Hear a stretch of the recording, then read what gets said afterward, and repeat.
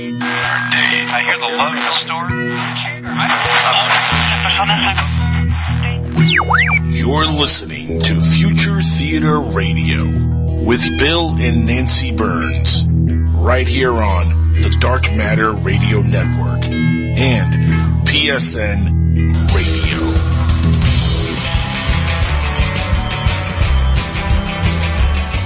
Hi, everybody. It is August 22nd, 2016, and we are your co-hosts, Bill, that's me, and Nancy. Hello, everybody.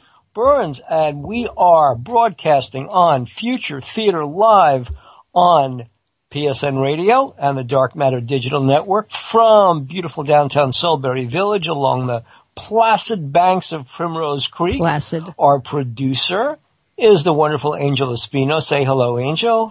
Hello, Angel. Bill and Hello, Nancy. And our guest tonight is an author, A Deborah podcaster? Jane East, and a podcaster. A Yes, podcaster, and she's most on notably. PSN Radio. She's on our network, Yep. and it's Deborah Jane East.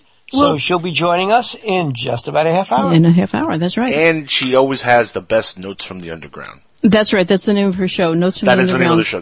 That's Exactly. That's it right there. Yeah, Yeah, that's the name of that's the it. show.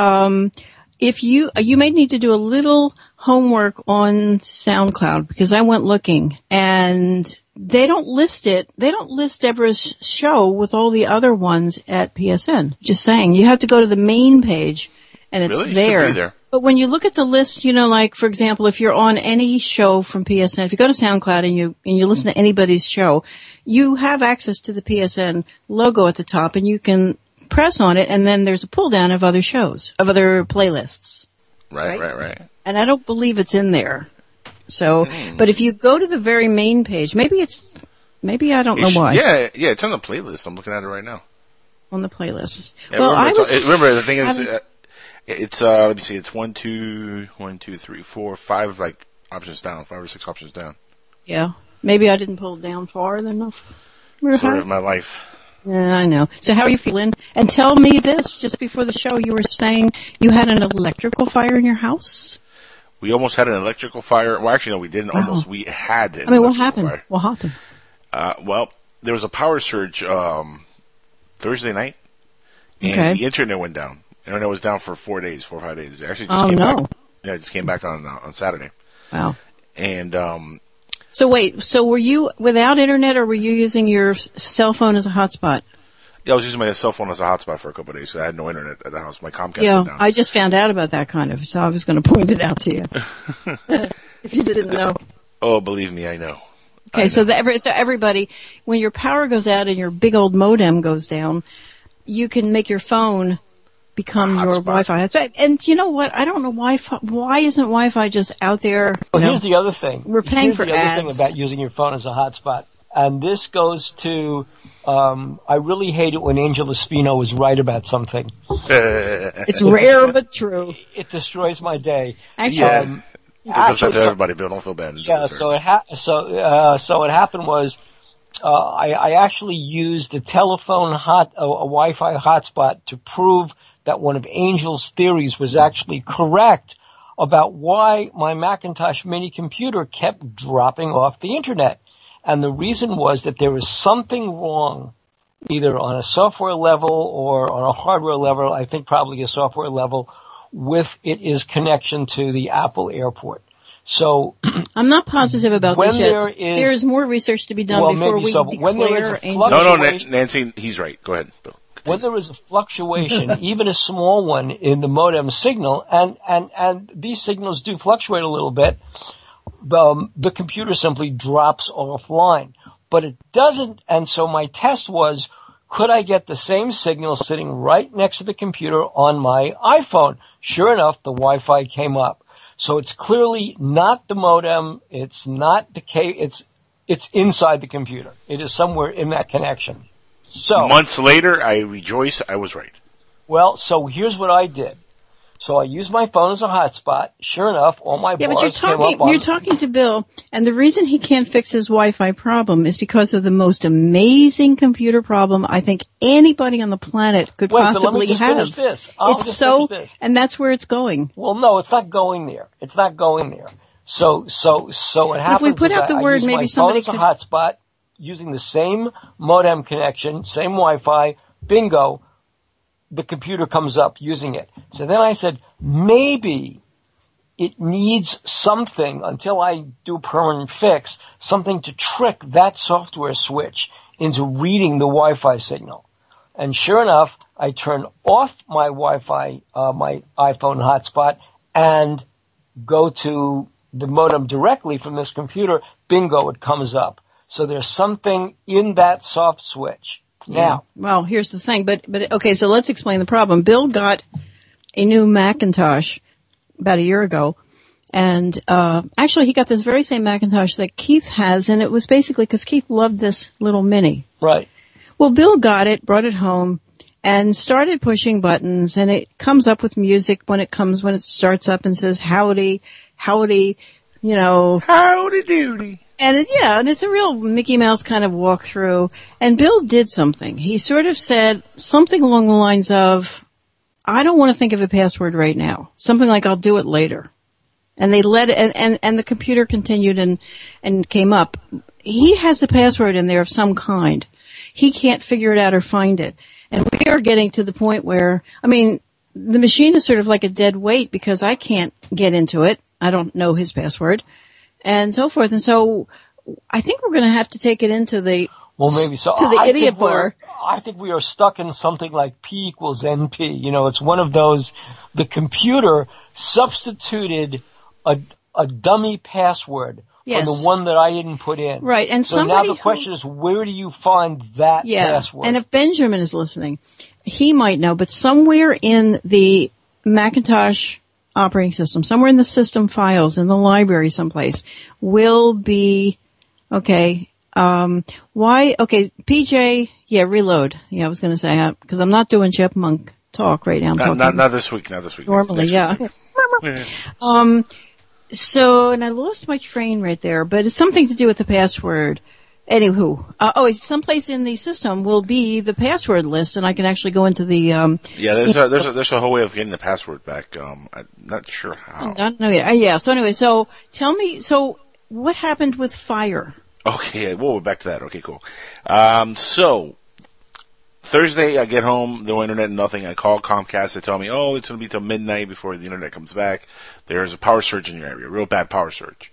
I'm like, all right, no problem. 2 a.m, no internet. I call back, and they're like, well, maybe your modem got fried or something. You know, we'll send a technician out this weekend. So I think nothing of it, right? My house seemed okay. Lights were, normal. I get home on Friday night, and I smell smoke. And the first thing that comes to mind was like, oh man, there's a power surge. And I thought maybe my computer got fried. You know, when the power supply goes in the computer, smoke comes out of the back of the computer. Yeah. So that's the first thing I think. I was like, oh man, my computer got fried and there's smoke, from the computer. Yeah. So I run to the computer room to, open the door, and I don't see any smoke or anything, but I smell really, really heavy smoke in the room. And I look around, and there's literally like a circle of like ash on the floor, like from a fire that bursted from a power surge protector. The protector guy, well, you saw the picture. You see the picture on the Facebook that I posted on my Facebook page. Okay. So Facebook, your Angel page? Yeah, you go there and you'll see the actual power surge protector, all burnt, crisp black, really burnt. This thing caught fire.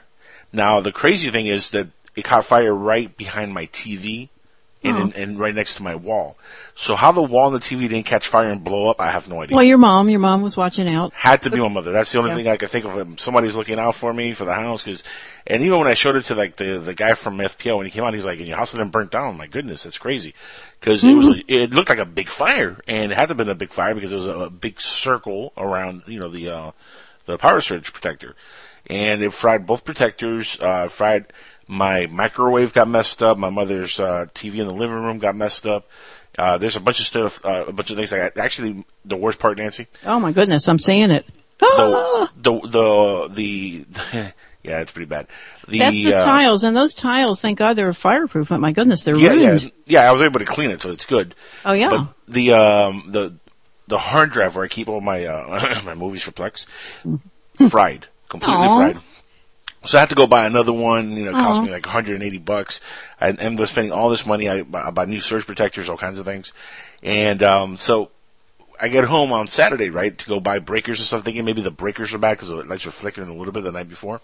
Yeah. But it wasn't too bad, And so I get to the house and I call my friend Well, no, let me go back up a little bit here. Friday when I was going to bed, the lights started flickering, right? And the TV started turning on and off by itself. So I'm That's thinking, not good. Not good. So Not I'm good. thinking It's either demons. I think either I need an exorcist or I need FPL to come out, one or the other. Or I it's was like This Island to Earth, you know, when the TV comes on itself and a big head shows up and says, "Hey, listen, we're taking over your TV." That's a very, very scary scene. Bill, I've lived in a house that had ghosts and I was frightened. Let me tell you, I don't get scared often, but I looked around and I was like, okay, this is the last thing I need now, to be in a haunted house. You know, that's not what I need. So as the lights are flickering, TV's turning off and on, I unplug everything from every part of the house, and the lights in the living room still go on and off by themselves. And I'm like, okay, I'm about to go rent a hotel because this is just freaking me out. Well, do you have a circuit breaker box? I do. So that's what I figured. Maybe the breakers went bad, right? So the next day I go to work. Saturday I get back home after work and I go directly to Home Depot to buy some breakers, new breakers. Thinking, well, I'll change all the breakers and, that'll fix it. Maybe that'll be the problem. So I call my good friend Arlene, who's actually a technician. She's she's an electrician, and she came out. Is she cute also? Oh, she's hot, smoking hot. But we're just really good friends. And she comes over to the house and she starts, looking at the thing. She goes outside and she goes, "Look, dude, it's not the breakers. The wiring in the house is screwed. It's gone. You need to call FPL right now." So we call FPL and they're like, "Oh, it's going to be 24 to 48 hours before somebody comes out to the house." So I'm like, okay, this sucks. I'm going to be without power because I can't really turn anything on. Microwave wasn't working. I can't do anything. And so all the food was going to rot in the fridge, everything. At 2 a.m, FPL shows up. Amazing. Wow. They showed up at 2 a.m. Well, but did you tell them there had been a fire as well? Yeah, no, Yes. I told them the fire Yeah. broke out and everything. I told them the whole story. They show up at 2 a.m. and they started working on the line outside and they tell me, yep, the ground wire is completely fried. The power surge, I guess there was a lightning bolt that hit really close to the house and hit the Wow. transformer. And that transformer went all the way through and it fried my house and the house next door. I showed them the picture of what happened in the room, and they're like, "Dude, you got like a saint over your shoulder because you should be dead right now, or the house should be burnt down." Like, Wow. how your house didn't burn down, I have no idea. Wow. And So this is electricity coming in. Have you Right. talked to your neighbor as well? yeah, the neighbor freaked out because when we turned the power off, they turned his power off without telling him. And Yeah. all of a sudden, like at 2 a.m, you hear, "Hey, my TV!" And then he runs outside like, "Say, what the hell's going on, man?" And we're like, "Dude, relax. Have your lights been flickering?" He was like, "Yeah, I thought I had a demon." That he said it. He said it, not me. He said it also. And I'm like, "Yeah, so did I, dude. We all thought the same thing." See, that's the thing. That's what this country is coming to. When there's flickering electricity, demon Well, I is think the it's first ghosts or thought. demons. Yeah, the first thing you think. It tells you So, something. Yeah, it tells us a lot about ourselves. It does. So they were working on this thing till like 5 a.m, 6 a.m. outside. I literally fell asleep because it was hot like Cambodia in my house. It was just hot as hell. And I'm sitting in front of like the porch door in the back, where the backyard is, facing the dog. The dog is there like looking at them work. The only lights that were coming in were from outside, from them working outside. So I'm sitting there on the couch and I pass out on the couch. Like at 6 something in the morning, I wake up with full AC blasting. I'm like, oh my God, they fixed it, thankfully. I look outside and I see these huge bolts connected to the actual, AC, to the the unit outside, and is running like this big black wire all across the fence all the way outside. And they come back later on that day and they tell me, "Look, we have to put this temporarily because the other job that we have to do is take the wiring from the house and remove it and put new wiring. That's going to take a long time. We have to have a different crew come out and do that." So they gave you an extension cord, basically. Basically, yeah, they hooked it up for like Yeah. I guess 20 days until they can come out and do the official fix. This Well, is to fix how everything. much within your walls has to be removed of wire? No, the walls are fine. It's the actual outside wire that goes to the transformer into the house that connects Oh, into no, the that's house. cool. But Yeah. but your inside wires are not They're all horrible. perfectly fine. Yeah, because since they hooked it up, everything's working perfect now. Wow. So and it's funny because I'm doing the first broadcast ever from my living room. I'm not in the studio room. I'm in the Okay, back. so what did you have to drag into your living room to make this so? Well, my computer, Okay. my desk, pretty much everything, the internet, everything is in the living room now. Since it smelled really bad, there was like, you can still smell the smoke in that room. I didn't want to be in there, hanging out because I have bronchitis. I don't Well, want now to go in there you right now, also so. have, I hate to say this, but a real collection, a Nerd Boy collection that one day will be worth something if it doesn't have smoke damage. None of it got damaged, thankfully, and that's the first thing I thought of. Like, oh my goodness, I could have lost everything, like all my posters. I have a toys, feeling, carefully curated and watching eBay with, carefully every once in a while, you're going to have something there, as you can probably imagine. Nancy, if you want to freak out, I had a 1978 or 79 original Darth Vader unopened. Whoa. Which is worth about 15, 20 grand now. Really? My mother threw it away years ago. Oh, no. She threw away my Darth Vader and my Luke Skywalker original figures in their box unopened. This happened years ago. I was like 14 when this happened. She threw it away because we had moved from one house to the next, and I had a box full of toys that were all unopened. I had the He-Man, Thundercats, G.I. Joes, all unopened. I didn't open any of them. I kept them in their perfect condition. Because I thought even then, I was like, one day I have to sell them. I think that's when your hair really did fall out, right then and there. Yeah, that's when I ripped that out of my head. And I was like, it's a shame. I love you so much, and I cannot do nothing bad right now. So I'm going to rip my own hair off. And it's like, but that's exactly the scene. And I believe, I think it might have been Amazon or somebody. Somebody put the movie back up. Yes, it was Amazon, I think, or Netflix. The movie is called Lost in America, and it stars Albert Brooks. And it's one of his funniest movies ever. But when that's how he has to feel. That's how bad he feels at the middle part of the movie when the amazing thing happens. Well, I don't know about that amazing thing, but it was really a tragedy when I found out that she had to the box of toys and do away. yourself a favor, write that down, and when you get your collection back up, Lost in America. Lost in America, Garth Brooks. Unbelievable. Garth Brooks. No, that's don't break my heart. My icky breaky heart. No, just don't think you'll understand. That's Billy Ray Cyrus. I get all my country music singers confused. And then there's Miley Cyrus. Okay. Oh my goodness, that's the embarrassment of mankind. By the way, Arizona Tramp, I agree. My mother is watching over me, and I think she's the one that caused the fire not to spread. That's right. Well, listen, I can tell you one thing that we've had power outages as well, and we have a generator. And with the generator, now with this Wi-Fi hotspot thing, we're kind of set when the power's out, as long as we have gasoline. However, I got something off the internet. It's a little fan that mothers use to put on their baby carriages. And it's a little fan that you kind of like. It has a little snappy bottom, a little plastic bottom, like a snap. Is it like a squatty potty?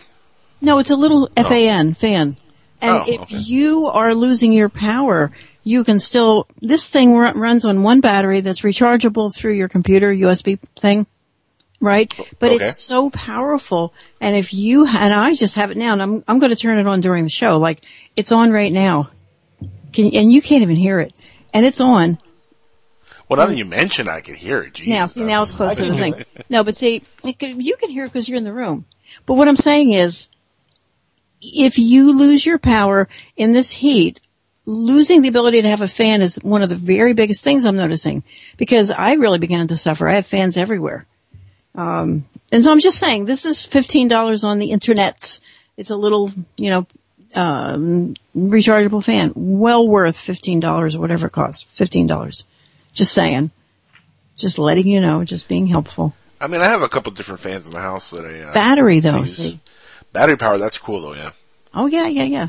Oh, shut up, PJ. It's been off for like a minute or two or more, maybe so. But I can push the microphone away and still save myself, because I know the guys in the audience don't want to hear this, but hot flashes, they're quite amazing. Someday they'll be studied by medical science, and something amazing will be found out about them. I must lose a lot of salt, though. I can maybe say that. Just whoa. Mm-hmm. Think about it. I don't get it. Oh, by the way, I'm the same age as Hillary. I'm a little bit younger or older. I'm a little bit older. I'm older, but older by 6 months or so. And a lot more sane. Well, I don't want to go into that, but I did want to mention that pillows are my friend, and I really resent the Drudge Report going after pillows. I feel that's a low blow, because when you reach a certain age, I love pillows. What? Pillows? They went after pillars? Pillows. Pillows. Yeah, pillow. Yeah, you sleep on a pillow. Yeah, no, I get it. No, you also have pillows. Women love pillows. It's a fact of life. Women can never have enough pillows. I like pillows. Well, I like pillows. Maybe I'm a man. But you probably don't like them the way, if you ever go to a girl's house, you'll notice there are pillows everywhere. And that's just insane, Nancy. No.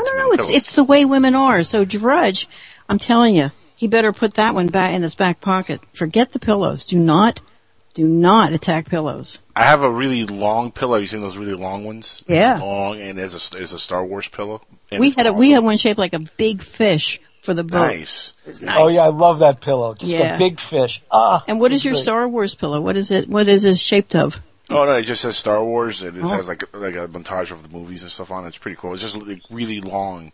My dad, it was funny when I first got it. It was like $15 at Walmart because it was on special for the movie that came out.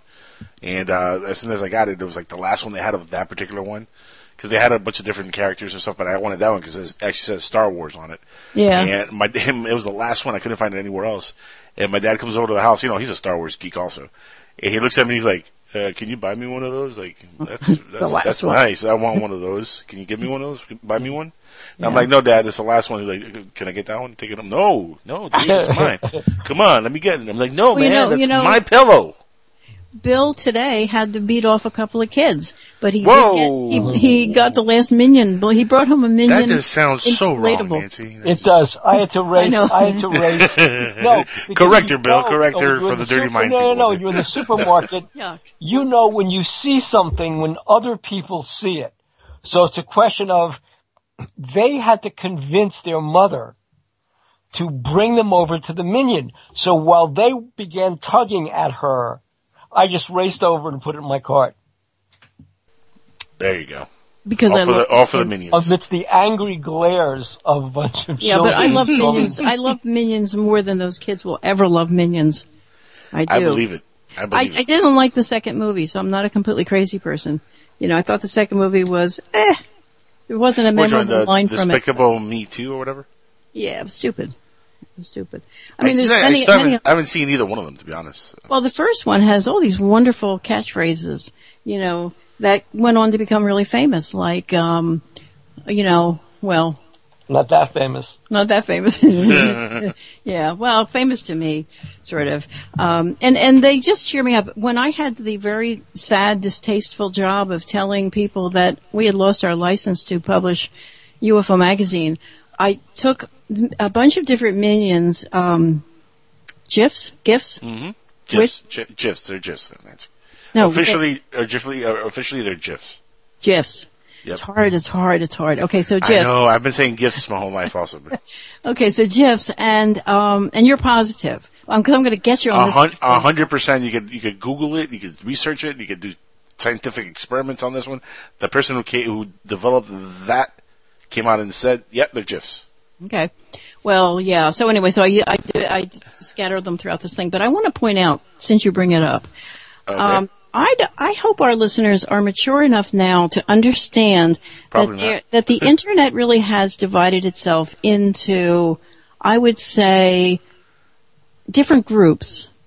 And you should know when you're doing research that you should know what group you're reading from so that you can then judge the research based on the group that is providing the information. Okay? Like, Tramp just said in the chat room, beats kids off, LM. Yeah, that's right, Yeah. Tramp. She said it. Yeah. okay, so what would you do though, Angel? What would you do if you came upon a site and you realized this is a pedophilia site? You'd get off, right? Whoa, no. No, come on.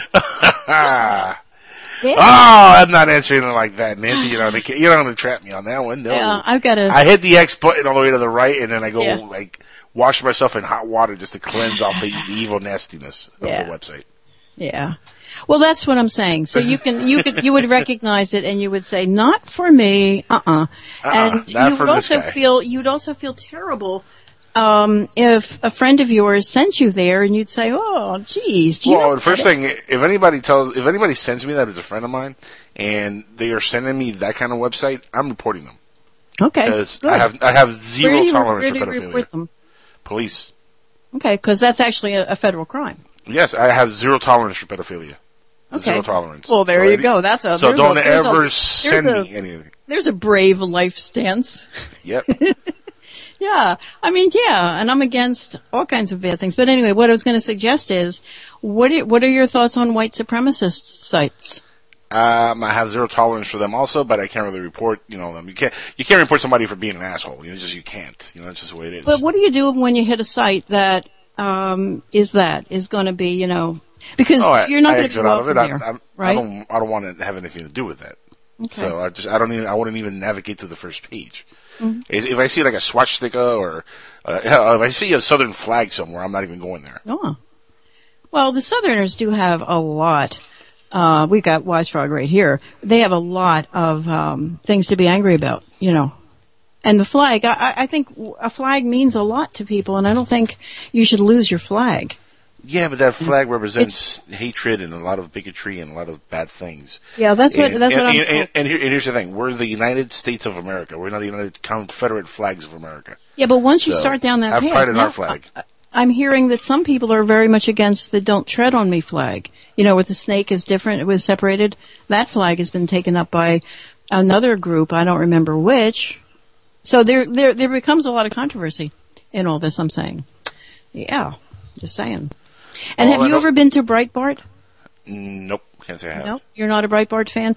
You didn't follow it when Andrew Breitbart was alive, right? I don't even know who that is. Okay, Andrew well, he was Breitbart, the guy who was the founder of a site called Breitbart.com, and it's very anti-Semitic, and it's not anti-Semitic. I think it would be not anti-Semitic. It would be. It is anti-Semitic. It is? Oh, yeah. But it's definitely white supremacist. And it's, what's that other word? What's the other word? Oh, you gotta understand, I do radio shows with Jewish people. A lot of my friends are Jewish. I have Jewish people in my family. I have no tolerance for anti-Semitic people or white supremacy stuff. To me, everybody's a human being. If you cannot get along as a human being, you don't belong in my circle. That's it. Yep, I agree. And 100%. With that, we are at the bottom of Yes. the hour. And we want to come back with our guest. Yes. Debbie Jane East. Wait. Before we go, PJ Zimmerling did put an interesting little link here vis-a-vis what we're talking about. There is www.reportaholes.com. Let's see if that's real. Yeah, but I don't think anybody's going to go to jail there, PJ. You know, it's no crime to be an a-hole. Nah, PJ made it up. Never mind. Yeah, oh, there you PJ. go. The Gadsden flag. That's right. The He must be a Democrat flag. making stuff and up. why is it called Why is it called the Gadsden flag really fast? What? Do you know why it's called the Gadsden flag? The Gadsden flag? No. The Gadsden flag. The Don't Tread on Me flag. The GAD. That was actually the first flag of the United States Navy. The Gadsden flag. GADSEN. That was the official first flag. Well, okay, so I think that the Tea Party adopted them. In fact, what I was going to do, that was one of the flags when we had our boat. I was looking for that particular flag to fly over the stern at the jackstaff. Yeah. And you know what? If there isn't a report aholes.com, there ought to be. So I agree. You guys might want to get on that. Yeah. We can do blast from the a-hole. Start a site, aholes.com. And yeah, well, we have blast from the a-hole on Skywatch. Okay, it is the bottom of the hour. So, we are your co-hosts, Bill, that's me, and Nancy Burns, broadcasting on Future Theater Live from the banks of Primrose Creek. Very live. PSN Radio and the Dark Matter Digital Network, and we'll be back with our guest, Deborah Jane East, author Deborah Jane East, after these friendly messages, so stick around.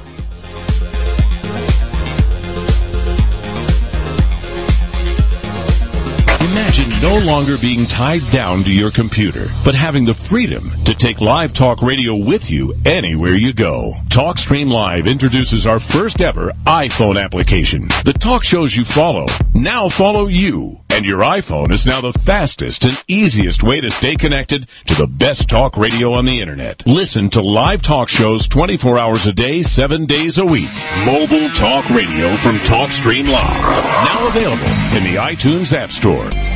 Put a team of professional consultants behind your home or business computer with Key Information Solutions, providing solutions to your internet and computing needs while keeping you on the cutting edge of technology. Preventative maintenance and networking support, hardware and custom-built computers. Let Key Information Solutions be your personal tech staff for your home or office with affordable hourly, monthly, or annual rates to fit anyone's budget. Call Key Information Solutions now. 954-973-3374. That's 954-973-3374. Or visit keyinformation.com.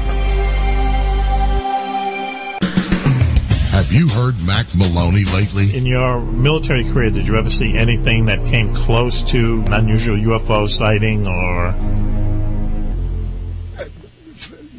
No. Holy That was the 10 seconds of no. What are you? That was so convincing. Yeah, what are you trying to say there? Well, UFO is an innocuous term. That's the worst fucking denial I've ever heard. Unidentified flying object. Mac Maloney's Military X-Files, Friday nights at 11 p.m. Eastern on the Public Streaming Radio Network. Unidentified flying object.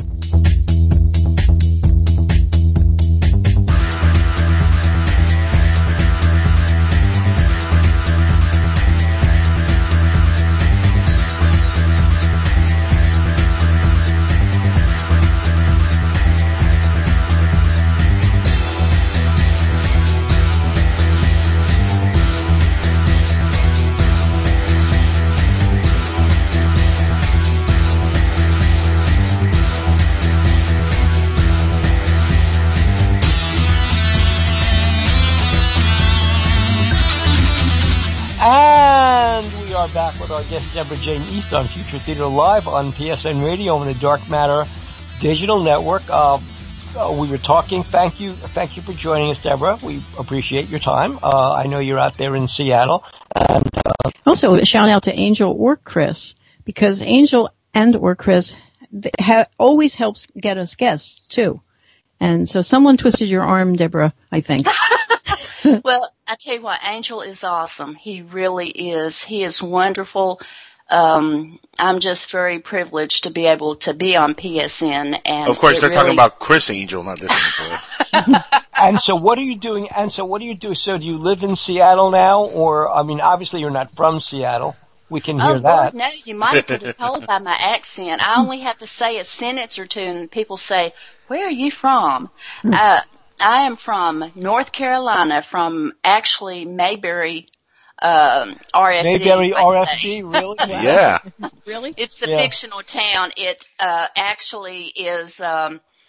It used to be called Mount Pilot, and I'm live about 7 miles from there. I have a house there, but I came up here 2 years ago to help someone research. Actually, it was Derek research on his book and do things, and so and that's Derek, your partner, Derek. Yes, Derek Tyler.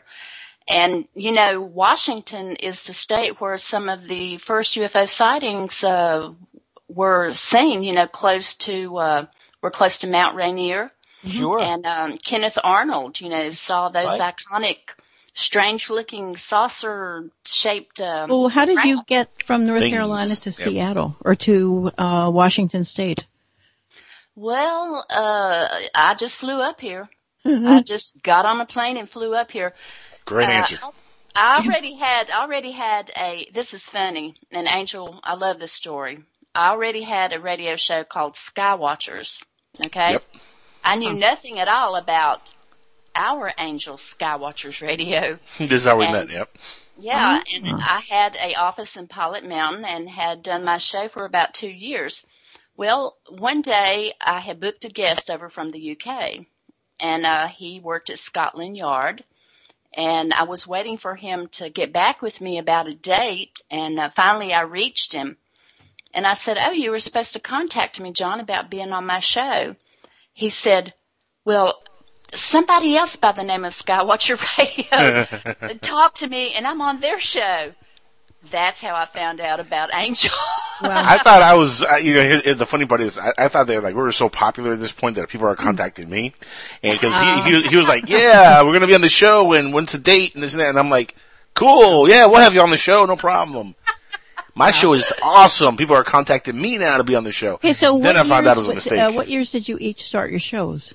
I started my show in actually 2009, and had interviewed, you know, quite a large amount of people. What happened was I retired from my job as a social worker in 2006, and all my children were gone.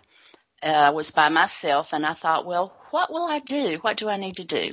So the first thing I did is, I always wanted to write a book, so I wrote a book, a paranormal book, and got that published. And then there was You make it sound so easy. Oh, right? Well, it wasn't easy. I'm still stuck in the first sentence of my book. You should have seen me, Nancy. I had never used Microsoft Word, never in my life. That's what I heard you say on a show. And I was thinking to myself, it's so interesting that you said you had already been a writer because your kids knew you as a writer because you wrote stories for them. So they just kind of thought that's what you did.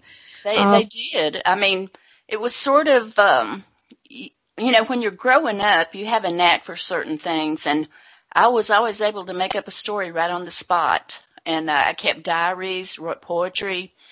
And well, now your book that is called, where is it here? I've lost it. It's called Radiance. Radiance. Love After Death. That story is based on a near-death experience. And in 2008, I had surgery. And they didn't know I had atrial fib. And so I went into cardiac arrest and I basically died. And I didn't see a white light or a tunnel or anything, but I knew I was dying. I raised above my body. And I just asked one thing, and I said, if you could, would you let me stay a little while longer? I know I have work to do. I need to write. Who were you talking to? I was speaking to our Creator, God, whatever you want to call him. Mm-hmm. And I could hear my daughter praying for me down in another room in the hospital, and I saw the nurse go out the door to tell her that, that something had happened to me. And the next thing I knew, I woke up in ICU, so I guess the answer was yes. Well, are you certain to this day that you were talking to a creator or a good thing? I actually am. Because of the peace I felt. And that's one thing that you hear in common with people that have near-death experiences is for the majority, they feel an overwhelming peace. Mm-hmm. And I wasn't panicked. I wasn't in pain. I absolutely knew I was dying. I was above my body. My consciousness had left my body. Well, wait. Right before that happened, were you out under anesthesia? Yes, I was under anesthesia. Wow. Okay. Yep. And do you remember conversations that you heard in the room while you were having your ND? Yes. I remember the nurse saying her heart rate is 255. And wow. And I could hear my heart on the monitor. It was beating so fast. I mean, it was just like one continuous thing. It was so loud. I saw nurses running around, when I could hear that I had flatlined, and I heard my doctor tell the nurse, go and talk to her daughter. And the nurse went out the door. And even though my daughter was downstairs in the waiting room, like on a whole nother floor, I heard my daughter praying for me when the nurse told her. And I knew that I was dying. I just knew that I was out of my body and that I was going to another plane of existence. And when I asked if I could stay, the number one thing is you realize how much time you've wasted in your life saying, well, I'll do this one of these days. Mm-hmm. I'll write that book. Mm-hmm. Every day we have is a gift. Well, did you have writing in mind when you said you have something else to do? I knew that something had plagued me my whole life, things that had happened to me. I had started some research on experience that I had, and I just discontinued it because, I had other things going on in my life. And one of them was a UFO sighting that I had when I was 12 years old. Mm-hmm. And then I had another experience in my 20s, and my parents had a major sighting in 1987. And then there was a sighting at the current place that I lived in, Westfield, North Carolina. And at that time, do you guys remember George, I think it's Fawcett? Is that how you pronounce his last name? Yes, George Fawcett. Yep. Yes. Yes. He lived in Mount Airy. And so one evening, my husband was coming home. It was about getting close to dusk. And they came flying down to the house in the truck, both him and my son, and they said, Mom, there is a UFO. It's up here. It's less than 1,000 yards from the main highway. Come and get in the truck. So here I am in my, it was, I just had on my old house clothes and had my hair back, and I jumped in the truck. But this sounds exactly like when your parents were called out or called you out to see what they saw. Yeah, it was. And the excitement in their voice told me that they had saw something that was unbelievable, because at that point my husband had never said that he believed in UFOs. He had certainly never saw one. Mm-hmm. Well, when we got to the top of the hill, there were 3 of them, and they were probably at that point a couple of thousand feet up. One of them was triangle shaped. The other 2 were more orb-like. They hovered in position for maybe 5 minutes, and they slowly sort of trolled a little bit left to right, like they were scanning the country, and they went on for about maybe half a mile, and we followed them until we could no longer see them. But the next day, George Fawcett had written an article about the huge UFO sighting that was reported in 9 counties in North Carolina. Wow. Question, did you have any missing time at all during the time you were looking or following that the point, UFO? Oh, no, we had no missing time at that point. And okay. But it did make me realize that North Carolina is really a hot spot for UFOs. And in fact, there's been some major sightings in the past few months, and one of them was only 2 miles from my home, and there were probably 15 to 20 craft in the video that I saw. Wow. Now, you guys, I know you've heard of the X-Files. They had a show about the Brown Mountain Lights. Do y'all remember that one? Yes, I remember that show. On the X-Files? Oh, yeah. Yep. I live close to there. I was just going to ask you if any of this was near Brown Mountain. And Brown Mountain is where they see the orbs all the time, basically? Yes, you should go to their website, because a researcher recently set up time-lapse cameras, and he was just getting ready to, give up, so to speak. The last few hours, he got some of the most incredible video of the lights I have ever seen. And I will post it on my notes from the Underground page. Okay. I tell you, it is really mind-blowing. But NASA has even studied these lights, and they can come to no conclusion as to what they are. Has it been posited that they might be limestone emanations, basically? Well, I know that now Pilot Mountain itself is made out of granite. Mm-hmm. And if you saw the Devil's Tower that was in Close Encounters, Pilot Mountain is sort of like that. Some people say that it's an old volcano core. It sort of looks like it could have been like a plug, Mm-hmm. It's very prominent. I know 100 years ago, the Sora Indians that lived there, and also different other tribes of Indians, they used to use Pilot Mountain as a guide. So that's how it got the name of Pilot. But I also know this. 6 years ago, our good old Army, I was out at Pilot Mountain, and I noticed there were some black helicopters. And they had big stacks of lumber, like tied, lifting them up with their helicopters. Like they were down below the copter itself? They were like sky swings? cranes, Yes, and they were lifting them to the top of Pilot Mountain. Now, there's no road that can get you there. It's a mountain cliff thousands of feet high. And you can't climb to get up there. The only way you can get there is by a plane or there's actually no place for a plane to land. It would have to be a helicopter. But they were taking loads of lumber and stuff to the top of Pilot Mountain. So I'm thinking maybe there might be an underground base there. Because why would they be putting a building up there when you can't, take a road to get there? Do you know what I mean? Oh, sure, right. So either that or they're building, for some reason, there's an underground base with a helicopter landing pad.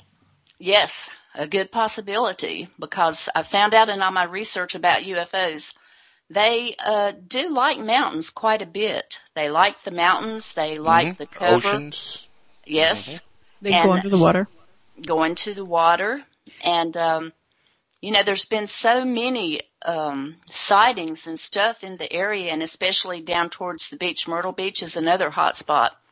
So, yeah, living in a place like that, just makes you curious. So I started investigating all this stuff, and then someone said, "Do you have some spare time?" And I said, "Well, yeah, I have some."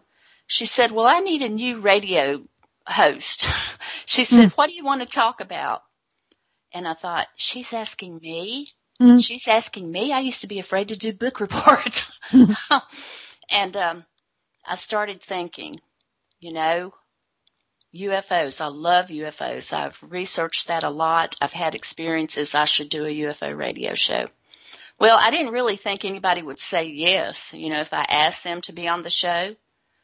Well, I don't know what it is. Maybe it's because I'm Southern, or, Southern women are a little bit crazy. So we don't care if other people think we're, silly or crazy for talking about UFOs. I have really never been turned down by anyone that I've asked. Southern women are also very persuasive. It's the accent, Nancy. It's the accent. Yeah. Either that, or I can make a mean banana pudding. Ooh, you're talking my language. Banana My pudding. potassium is already going up. Oh, man. Well, Take Deborah, the words right out of my mouth, Bill. I wanted to sort of pick your brain. You had mentioned a fellow that you said you were either going to have on or did have on, and I went looking today, and I kind of got lost. He was a fellow who is a Canadian, and he was, I believe, doing a FOIA with perhaps NORAD. And that's Victor Vigorani, yes. He was at their conference that they had, I think it was about a month or two ago, and to my understanding, he owns a large newspaper, and he has written a couple of books about disclosure and stuff like that. Well, all the usual people were there, like Stephen Bassett and what conference was this? This was some kind of, let's see, what did they call it? Like Contact in the Desert? Yeah, it wasn't Contact in the Desert. It was something like Alien Expo or something like that. It was their first big event, and they had all the standards there, like Travis Walton. Let's see, Victor was there. Several different others. Stanton Friedman. They were all sitting on a panel, and Victor came up to the stand, and he really blew everybody's minds. He said, "I'm here tonight to tell you something." He said, "I contacted NORAD through the Freedom of Information Act, and he asked them about their UFO sightings for the last 5 years, I believe. But he didn't say exactly UFOs. He termed it another phrase that is used by NORAD. It was something about, I believe he called it tracking numbers. Okay. Or tracking something. Well, as sometimes they are known to do, as they did with Bruce Maccabee when they sent him 1,700 pages of information that should have been kept secret, they actually sent him the real thing.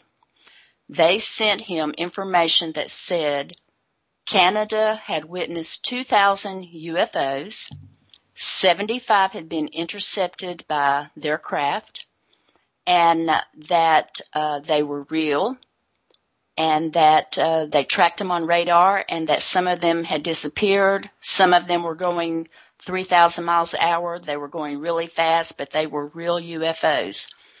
What they also had in there is the United States had contacted them and said, "We recommend that you treat these like we treat these. Make no big deal about them because, it's a security thing.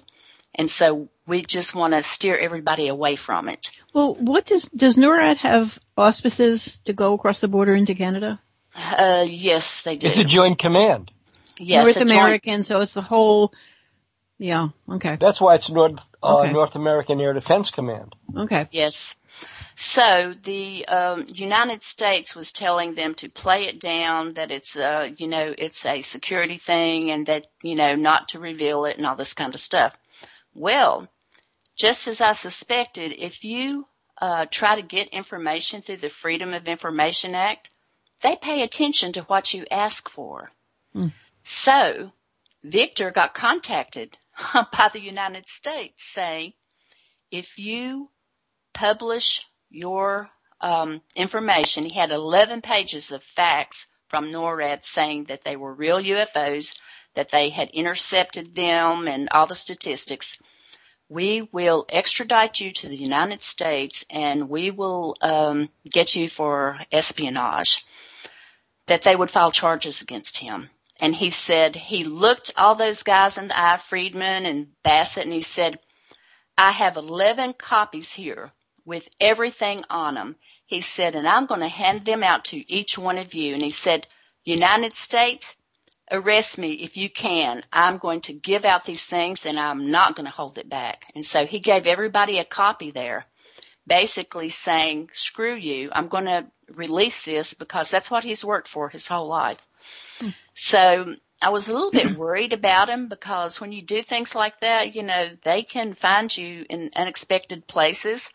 But I think from Victor's viewpoint, I mean, I don't know his age, but he looks like he's in his 80s.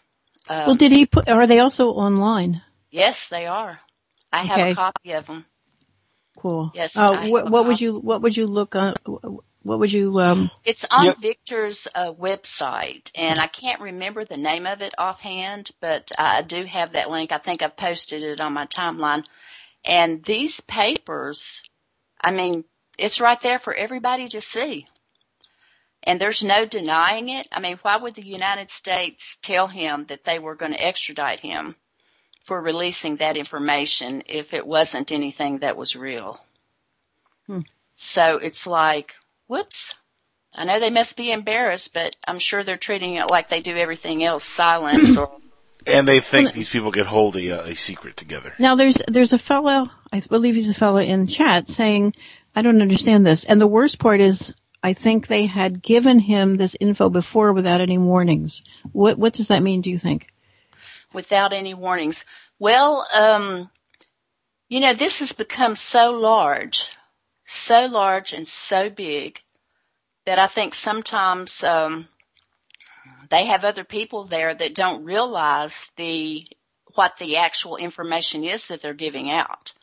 I mean, Dr. Bruce Maccabee, who has written many, many good books about UFOs, and he wrote one of his books because he asked for the information about some UFO sightings through the Freedom of Information Act, and they accidentally sent him 1,700 pages of UFO sightings and evidence.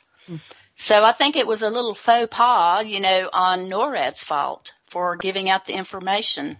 Or might it be white knights within who want this message, this material out? Well, I've heard that said, but I have noticed this. I track all UFO sightings that go on in the United States and some other countries. There has been an increase in not only sightings, but actually it's not just one UFO anymore in a picture. It's multiples.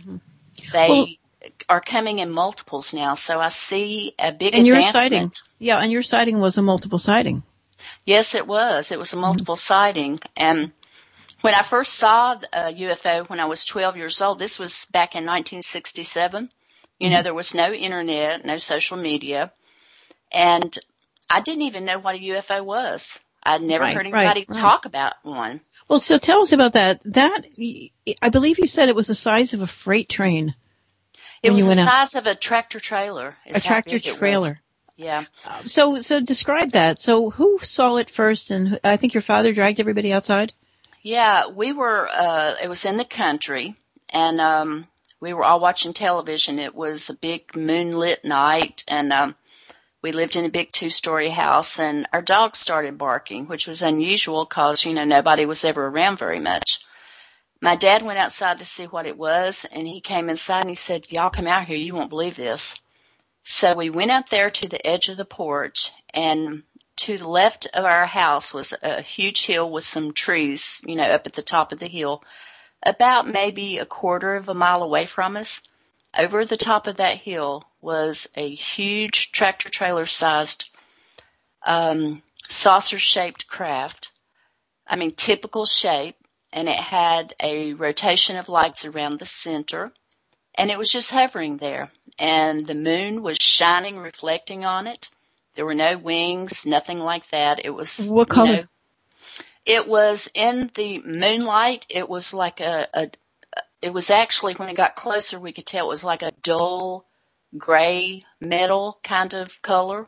Mm-hmm. But the lights were reflecting that were rotating around the center part was red, green, and blue. They were rotating and sort of reflecting a little bit on it. So we just stood there. We didn't say anything. I think we were sort of in shock.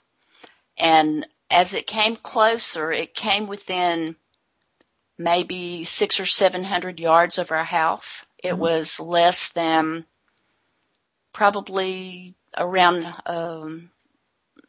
maybe 800 or 900 feet above our house. Not quite over top of it, but it just stood there. Our dog was looking up in the sky, barking at it. Well, did any other neighbors see this? No, we lived by ourselves. There were no houses anywhere close to us for around 5 miles.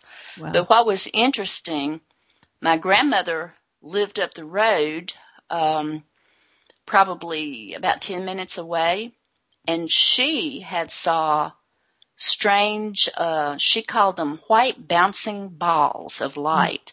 Mm-hmm. She said, do not go to the barn when it gets close to dark. She said, somebody's out there trying to play a trick. She said, there's big white balls that she said they look like beach balls, but they're bigger, and they have white light. And she said they're going up and down the pasture. And she said, I don't know what they are, but it spooks all the animals.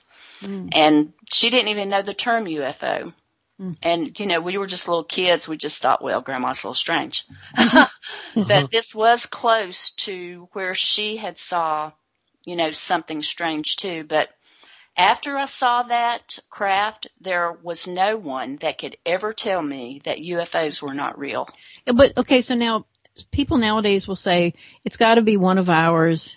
We didn't know we had that stuff. And the second question people always ask is, why the lights? Why would you need lights if you're going through black holes or interstellar and all that? Why the lights? Well, some lights on UFOs are connected to their energy source. Plasma ships look much different from some of the standard type cylinder UFOs. We saw one just a few nights ago, and it was more the orb-shaped, which is round, white, radiating light. But then after a few minutes, it totally turned red. A solid red color. So a lot of it has to do with their power source.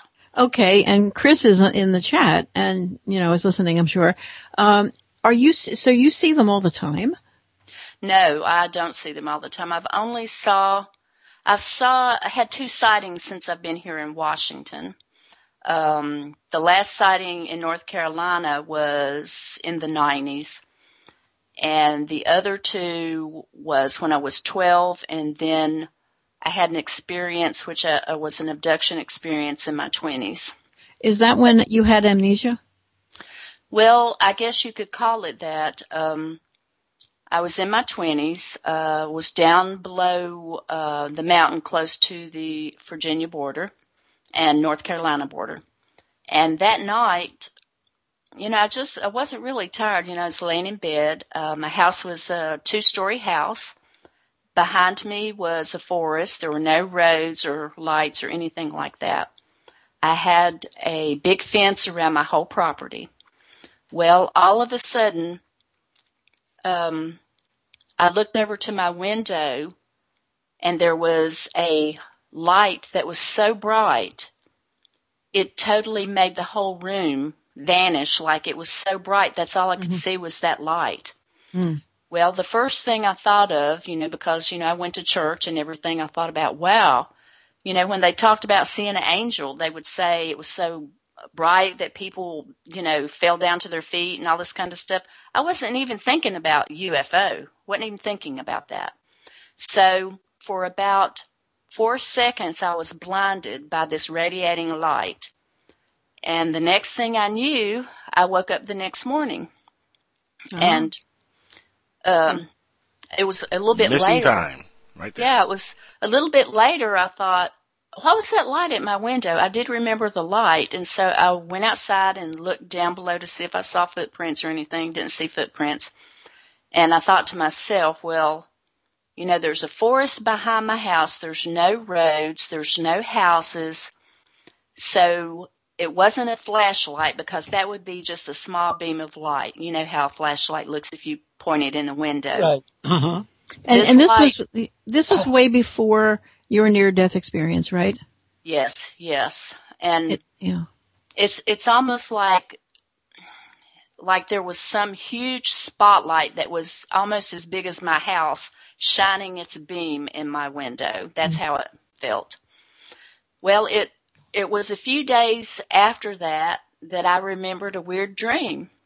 And my dream that I remembered was I was walking into my living room, and I saw the lights go by my front door. I had, it was half windows, and, the rest was wood, so I could see through my front door out the windows.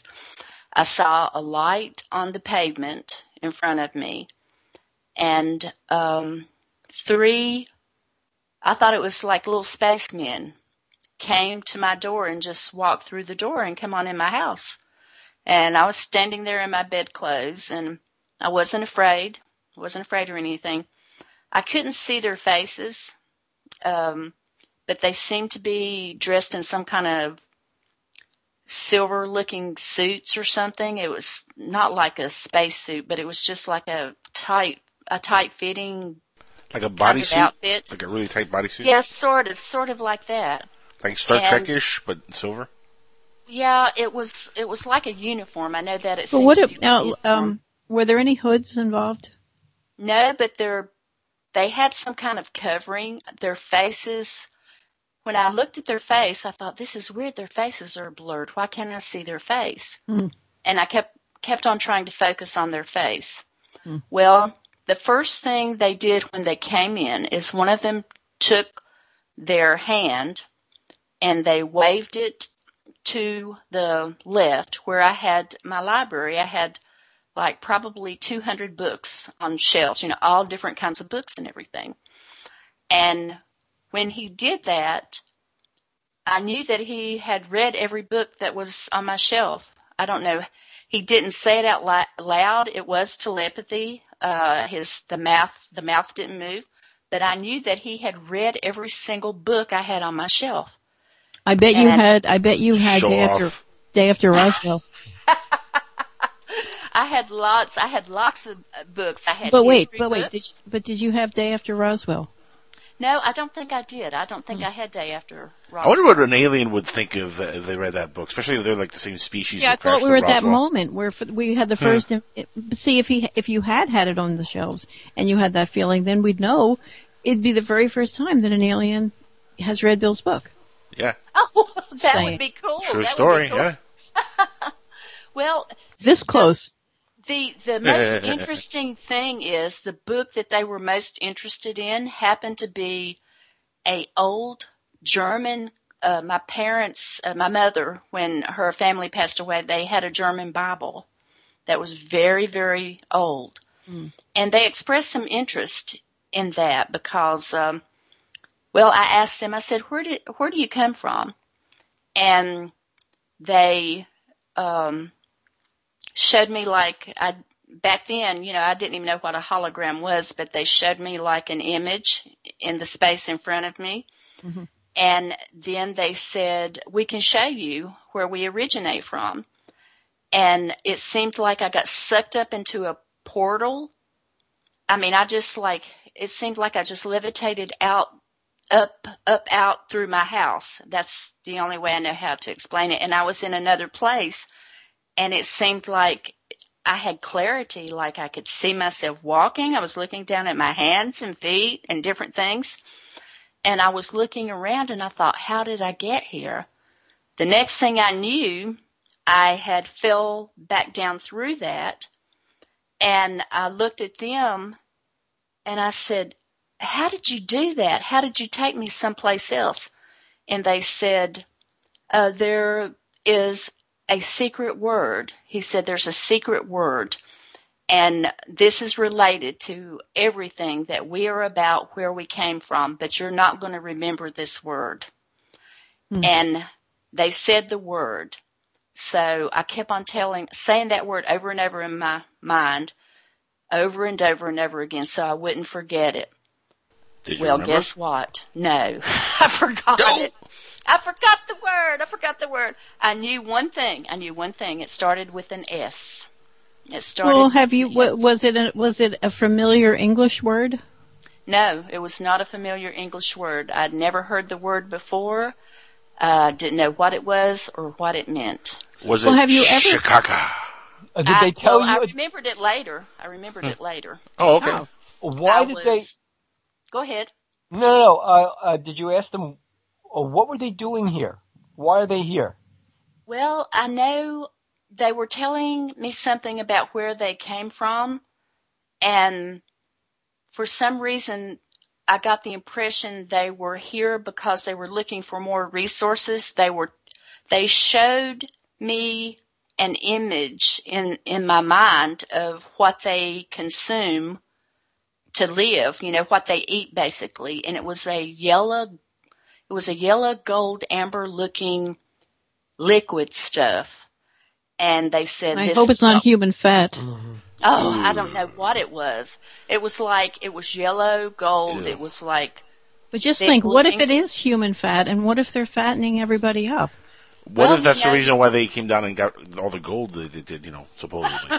Maybe they're eating gold. Yeah, they already got the gold. But now, what if maybe they're eating the gold? Maybe that's them as food. No, but I'm just thinking, what if? I mean, that would explain why everybody's getting heavier.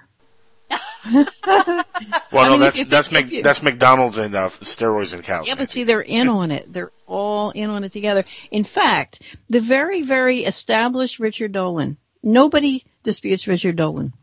Mm-hmm. Yeah, Bill's in here. Rich Giordano right now is wondering if you're here.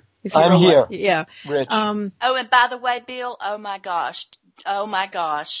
I just can't even believe I'm on a show with you. I watched every one of your shows probably 2 or 3 times, and I can say this with all honesty. Your show was one that dealt with the facts, and it wasn't one of those that builds up forever, and then, at the end they say, well, what do you think? And just you follow every single show. I learned something. Well, which was the Brown Mountain show? Can you guys? No, that was you. Never mind. It was X-Files. That was X-Files. No, but I mean, Brown Mountain. But you're right. You guys, did you guys do Brown Mountain in? No, we didn't. That was on our list of things for a 4th season. Yeah. So many people, Deborah, you're not the first who have said this, and as time passes, and you can clearly see that there's a formula now of just junk. It's going to get your hopes up and it's going to dash them. It's almost like, since Bill's was really the first it was truly scripted. I mean, it was scripted in that it was researched and it was kind of filmed like a documentary, kind of like. Well, it was. And, some of the shows that Bill did, it really piqued my interest. So I would go back and look it up and right, and that's every the other time. Thing. Yeah. Right. And everything that Bill said, all the facts were just like they were written. And honestly, it is hard to find a show that does things like that. There's not been another show. There's not been another show on ufology on TV like UFO Hunters. I wish some really smart people would come along and explain to Bill. Mm-hmm. I think all Bill needs to do is he wants to be the star and the producer and the head writer, the showrunner, whatever. Everybody wants him to be that. He wants to be that. All we need is a production company that we form of our own somehow. Right, but I mean, and then there we are sell other things it to too. the networks. For example, hey, y'all hooked up with the right person. One thing that I do, Dr. Bruce Maccabee, he wrote a screenplay on Tesla. Okay. And I have interviewed lots of producers. I know lots of them because, after a while, you realize, oh my gosh, I've interviewed thousands of people from everywhere. You make connections. So I know of a company that is granting people, giving them money to produce movies and show pilots and stuff. What is this, GoFundMe? No, it's not GoFundMe. It's actually, gosh, it escapes me right now, but I know they are awarding like $100,000 a project right now. Whoa. Yes, and I have also hooked Dr. Maccabee up with someone that is working on producing, his script for him. So I think right now, because of the implications of the X-Files, and it's already, of course, been determined they're going to do another right, season. They are. Yes, they are. Yeah, and with all of the controversy going on in the White House right now, with all that scandal with emails, the Clintons wanting to reveal the UFOs, and this person and this person, I think there's a renewed interest in real truth, and there's a lot of interesting stuff coming out right now, and some of it is so mind-boggling. I can't even believe that they have kept this hidden from us. Well, here's my prediction. One, Hillary's not going to reveal anything about UFOs because her answer is, this is not a negative thing. This is what I really think is the story. John Podesta, everybody thinks that her campaign guru, John Podesta, who was Clinton's chief of staff back in the 90s, everybody thinks that this guy really is pro-UFO, and he's not. He worked with Leslie Kean on suing NASA over its records concerning Kecksburg, the crash in Kecksburg in 1965. But he didn't do it because he was really a UFO enthusiast per se. He did it because he really did believe in government transparency about things that really don't affect national security. So that's his angle on this. Hillary, her statement up in New Hampshire was that she would look for the truth about UFOs and reveal the truth as long as it did not negatively impact national security, which is, of course, that's the escape clause, because it will impact national security. I mean, it really has to. But there's another angle, which if you're saying, why would she be so interested in UFOs? Here's the angle. Here's the angle. And it's this. The first secretary of the new United States Air Force, remember the services, the Army and the Air Force split in August 1947, 1 month after the crash at Roswell. The first secretary of the Air Force, who theoretically would have received any information from the crash at Roswell. I mean, after all, it was only 3 weeks, and we know that material went to the Air Force Base in the 8th Air Force headquarters in Fort Worth, and we know that material wound up at Wright-Patterson Air Force Base. Yes. And we know that the Air Force conducted research on its own National Air War College class of 1948, which they sent to Wright Field, according to one of the members who told his children to look at the debris from the crash at Roswell and the living alien. So we have all that down as eyewitness testimony. Stuart Symington was the first Secretary of the Air Force. His grand kind of cousin, third class removed or something, his third cousin was Fife Symington, the governor of Arizona at the time in March 1997, at the time of the Phoenix Lights. We know that Fife Symington was looking at corruption charges. There was a real chance he would get convicted and go to jail. And we know that on the morning that he had gone to judges' chambers, this is according to Frances Barwood, who is the city council person who lost her job because she asked what those lights were, what the Phoenix lights were. She told us that he went to, he was in judge's chambers. Then he made an announcement that he would certainly get to the bottom of all this UFO stuff over Phoenix. So after going to judge's chambers, he calls a big news conference and says he's finally gotten to the bottom of the whole UFO question, and out walks somebody in an alien costume, big head, alien costume, and that's his chief of staff. And it's all a big joke. He pulls the mask off. Ha ha, all you guys, you're taking this all too seriously. Well, years later, Fife Symington told James Fox as well, we're both there. He said that he saw the 8:30 lights. First of all, he apologized for his stunt.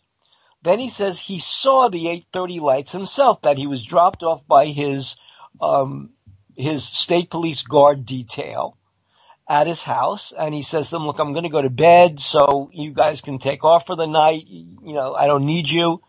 They took off, and then he goes into his backyard that he's not supposed to do. He's supposed to stay inside his house. But he goes outside his backyard where he actually sees this craft.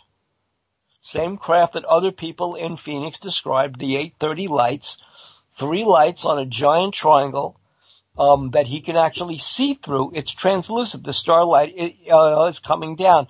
Then he says, oh, yes, I saw it myself. I was in the Air Force. I had my own sighting on radar. I was told to forget about it, and I was just a lieutenant second class, so I did exactly as I was told, and I forgot about it.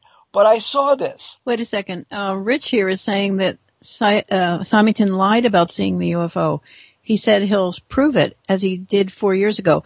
Does this mean, maybe Rich could call in and describe that? Yeah, I wish you would, because I'd like to know, because Fife Symington actually said he saw the thing, and there was no reason for him not to say it. Yeah, I remember seeing an interview with him saying that. Actually, yes, I did too. Yeah. I saw him say during the interview, and I looked at his face as he spoke it, and he seemed very sincere. What I think is he was told to downplay it because. Well, yes, but here's the bombshell. Deborah, here's the bombshell that he dropped at the very end of the interview. He said, and then when it was all said and done, I got a presidential pardon from Bill Clinton. So on the night of the Phoenix lights, Bill Clinton was supposedly staying with his friend, golfer Greg Norman. And suddenly he says, well, he had an accident, he turned his knee, he broke some knee cartilage, and he's incommunicado that night. This is the night of Hale Bob Comet. This is the night of Heaven's Gate, all those suicides, and this is the night of the Phoenix lights. Bill Clinton is incommunicado. Wow. Yet he reemerges day later. The media scrambles over the Phoenix lights. What are they? Who knows? We don't know. It's all a big flap. People laugh. People say this. People say that. But at the end of the day, Fife Symington gets his presidential pardon. 786-245-8127. Yes, indeed. 786-245-8127. But he can just Skype in. They tried to pawn it off as flares, is what they tried to pawn it off as. Yeah, that was the 10:30 lights. They were pawned off as flares, and of course, the kind of experts on that, there are like 3 people who we interviewed who all have their own opinions. Jim Dilatoso from Village Labs outside of Phoenix, who said he did tests and he's a photo expert. Did Jim once work with Daryl Sims? What? Did Jim once work with Daryl Sims? I don't know. You're thinking about Roger Lear. I know Roger Lear, but didn't Jim once have a partner also, Jim Dilatoso? I don't think so. But I don't think so either. Okay. But anyway, so Jim said they definitely were not flares. Bruce Maccabee says they are flares. And do you think Bruce will talk about his Tesla script? I hope so. We should contact him and ask him. You should contact him. I have his email. I'm sure he would love to talk to you. Well, the one thing that convinced me about the Phoenix lights is other eyewitnesses that saw them go over their house told that it blacked out the stars when it went That's over. right. That's exactly right. And for some of them, the testimony was that they could see translucently through the black velvet. They called it black velvet, that it was shimmering. And the odd thing to me always was this, that there was one meeting at one of the houses. It was like a school board meeting or a parents' school meeting. And this was a house high up over Paradise Valley. And these houses have these phenomenal, because we were there, these phenomenal verandas overlooking the valley. So it's really gorgeous, actually. Expensive, but gorgeous. And so she said that the triangle was flying so low that she could actually almost see it at side on from her balcony. And the standard line, if I had a rock in my hand and threw it at this thing, it would have bounced off it. That's how close it was. But here's the interesting thing, she said, that when it passed, first of all, nobody said a word as it passed over. It was almost like awesomeness. Then it's gone. I know the feeling. Then, when they went inside the house, they simply resumed the meeting. Nobody said anything about this fantastic sighting. Why wouldn't they talk about it? And that's been reported before by other people. Ray Hernandez saw a UFO, and he said there were other people out in the neighborhood walked out. They all saw the UFO, but then they just went back to their normal chatting. Derek Tyler, my co-host, he saw a UFO less than a mile from his home. It landed, it came down and landed beside the Yakima Training Center. Yeah, that's Rich. We got Rich on the line. Rich Giordano. Rich Giordano. Show. What's up, buddy? Thanks for calling. Hold on a second. Picture, Rich. Can you hear me? We can hear you. That's okay. Okay, Rich. Tell us why you think that, or what information you have about Fife Symington's retracting that statement. Well, I'm very glad you asked that question, and thank you for having me on. Okay, sure. So I did a show 4 years ago because I listened to his story, very good at detecting liars, their facial expressions, things like that. So I'm listening to his story, and being here in Arizona, knowing how things panned out that day and that night, his story doesn't pan out at all, because he said, and you can listen to this online, that he was eating dinner with his kids, and he was listening on the news about things that were happening. Of course, he knew what was happening earlier, but he said he was eating dinner with his family and decided to drive to Squaw Peak Park, which is about 5 to 7 minutes from his house. Now, he said he heard it on the TV. Now, that's impossible because it didn't get on TV until 9:35 that night. Believe me, I investigated. I found out the first airing came on Channel 15 News at 9:35. And then they brought it up at the end of the show like they always do. He said he drove to the park. People were milling around at the park, and somebody said, "Hey, what's that?" Now, if that's at 9:30 after it was on the news, the sightings happened at 8:15 to 8:30. Right. That's like saying, "Hey, there's an airplane about to crash. Go down to the over here, about 5 miles up the road. You'll see it." You'll never see that airplane crash. It's impossible. I've been sky watching for how many years? 10 years. I've never seen anything just driving up the street when somebody said there it is. Rich, when did he make this statement? He did an interview. I think it was on, it was an interview with someone. I can't remember right now. What year do you think? It was 10 years after it happened. So it was 2007. Okay. So this is the weird part about it. Okay. Mm-hmm. So we are interviewing him. It is something like 2008. Right. So the story he tells is this. Here's the story he tells. That his guard detail drops him off at the house around about 8:15-ish. And he releases them and says, "Okay, fine, you guys can go." And they say, "You cannot leave the house. You're the governor. You cannot leave without your security detail," right? Right. He says he's inside the house, and then for some reason, he said it's hot, it's this, it's that. He just walks outside the house to get into his own backyard to get a breath of fresh air, and that's when he sees the object coming over. Oh my God, that's totally different. I mean, I have the actual recording from his interview. Right, but wait. He says this to us, and he tells this to James Fox and to me, and he says it on television. And it is live. Wow. So that was the story. And so then... But what show is this? This is UFO Hunters. This is the Phoenix Lights episode, and it's probably 2009. 2008, 2000, probably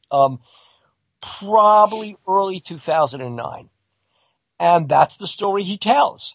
And then at the end of the interview, and this is what blows my mind, Rich, at the end of the interview, he then, and after profusely apologizing for his press conference, we all remember that press conference, then says at the end of it, and then I got a pardon, a Mark Rich pardon from Bill Clinton.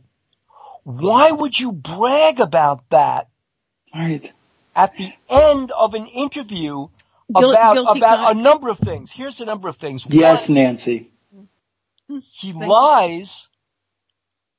He's telling us that he did that press conference to lighten things up. That's his quote. I think he was told to. Right, and then says, but I realize how wrong that was and I apologize. But he's in court, according to Francis Barwood. Beam me up, Barwood.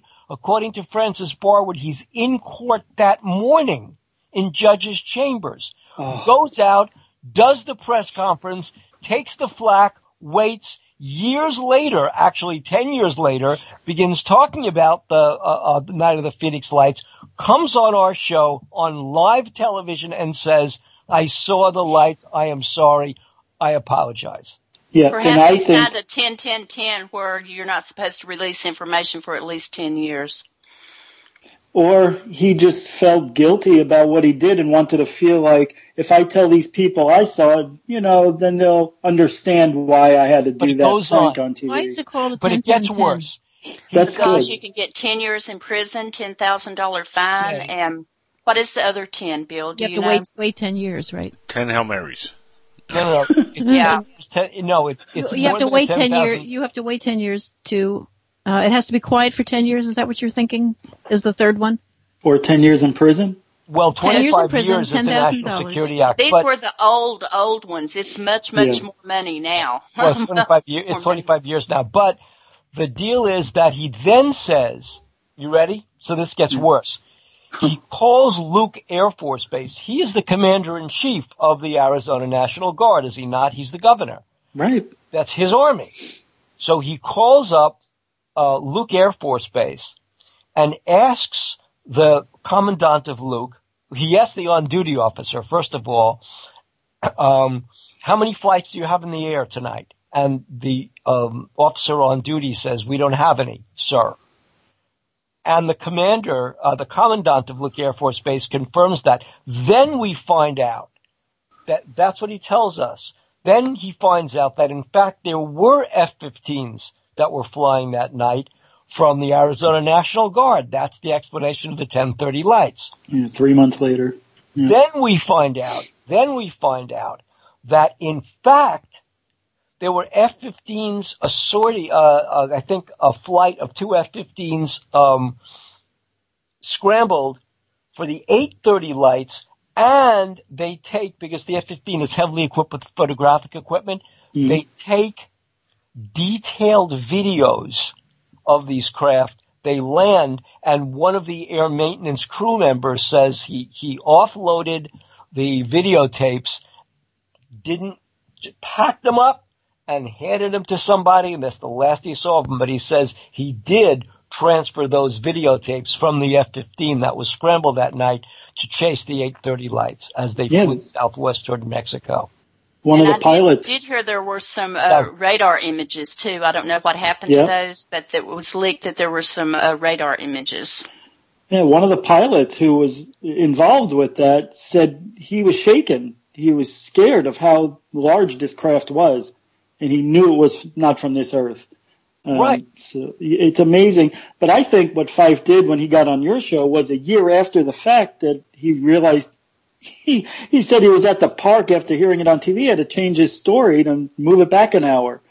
So was he lying then or was he lying now? I mean, that's really the story. He's always lying. He told two different he seemed to be under duress. When he did the press conference, I looked at his face.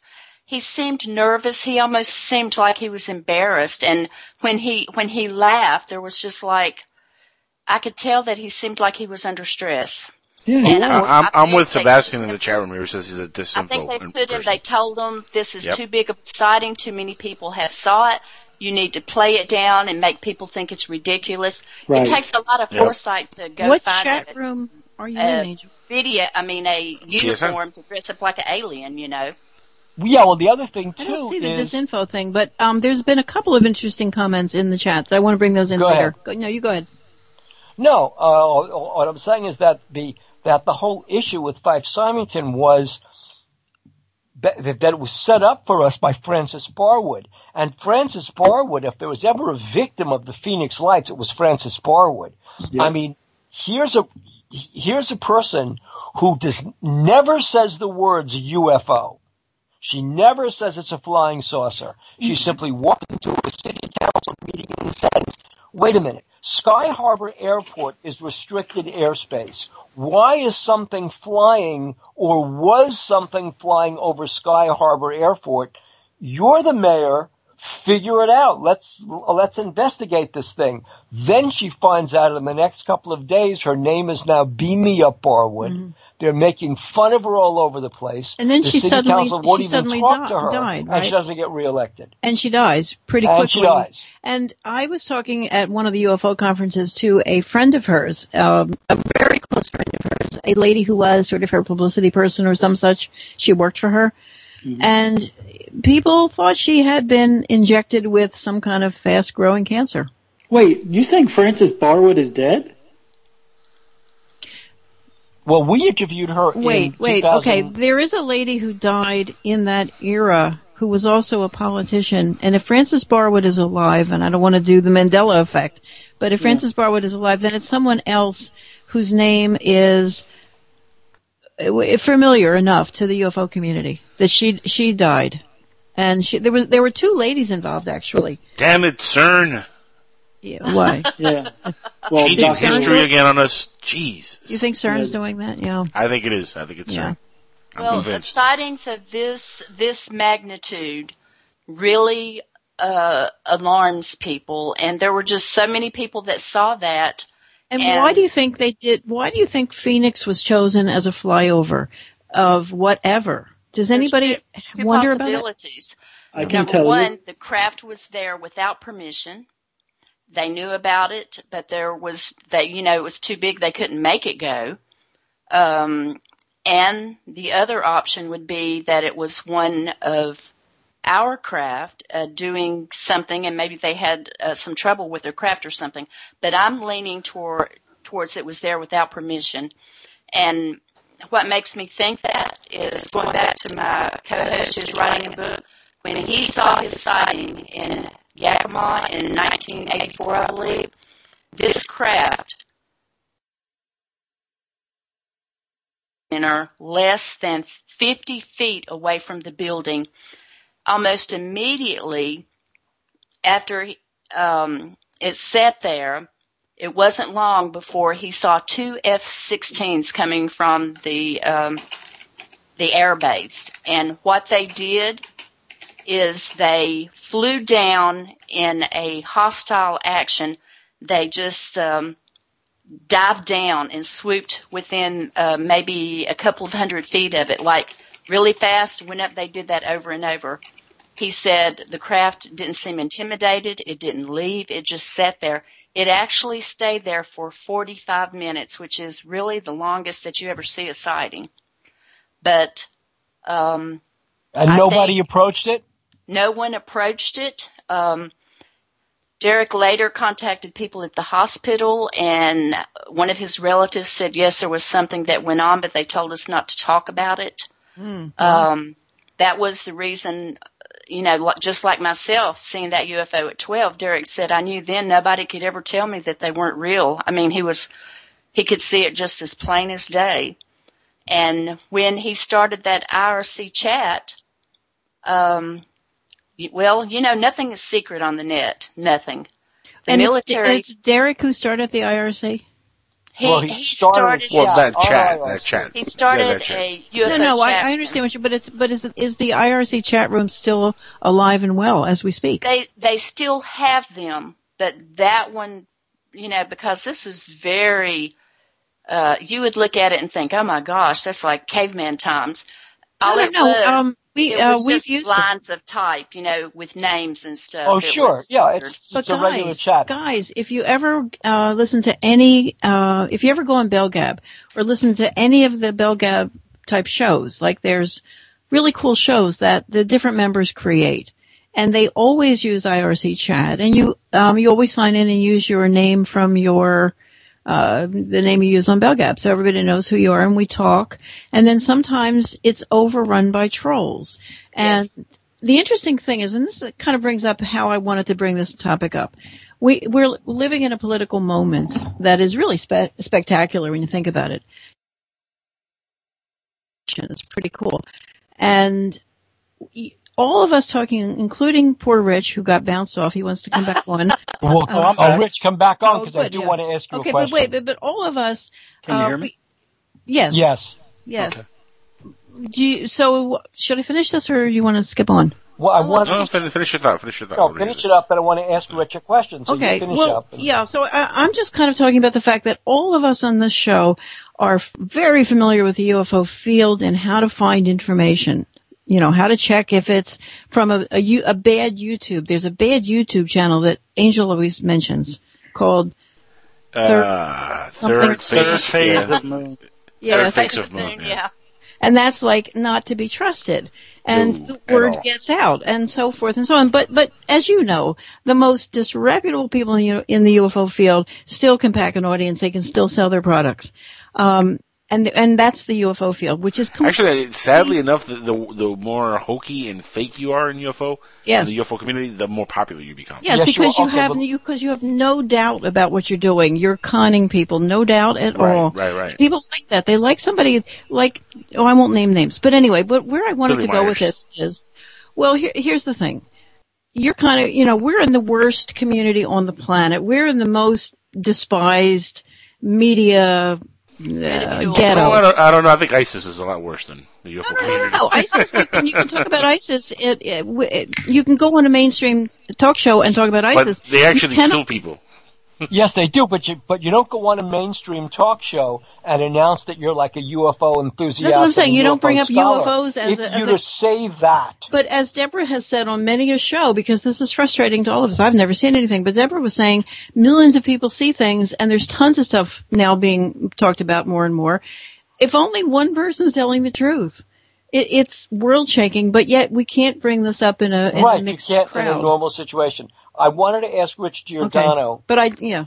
Well, go ahead. Finish your point. I wanted to know, will this ever come into the political? Will this ever come into the political race as we know it, because it is so darn important?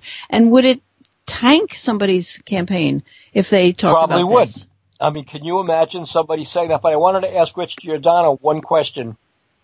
Okay. You, I heard you mention something about, why, what were you saying that you know the answer to? Yeah, I think I have an answer now. Why the UFO flew over Arizona? Yeah, that was it.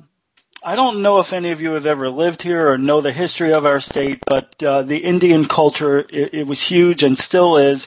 And there is a freeway here called the 51, which runs right down the middle of Phoenix, Arizona, right down the center of the state, from the north to the south. And that's where the UFO flew. Now, that's not the big thing. The big thing is what's written on the walls of the freeway, and is an Indian legend or story that says, "Welcome, sky people. This is your home. this is where you belong. And that's written along the 51 in Arizona, and that's where the UFO flew right over. Now, you have to put disbelief beside and imagine UFOs are a real thing and aliens do exist, which I do.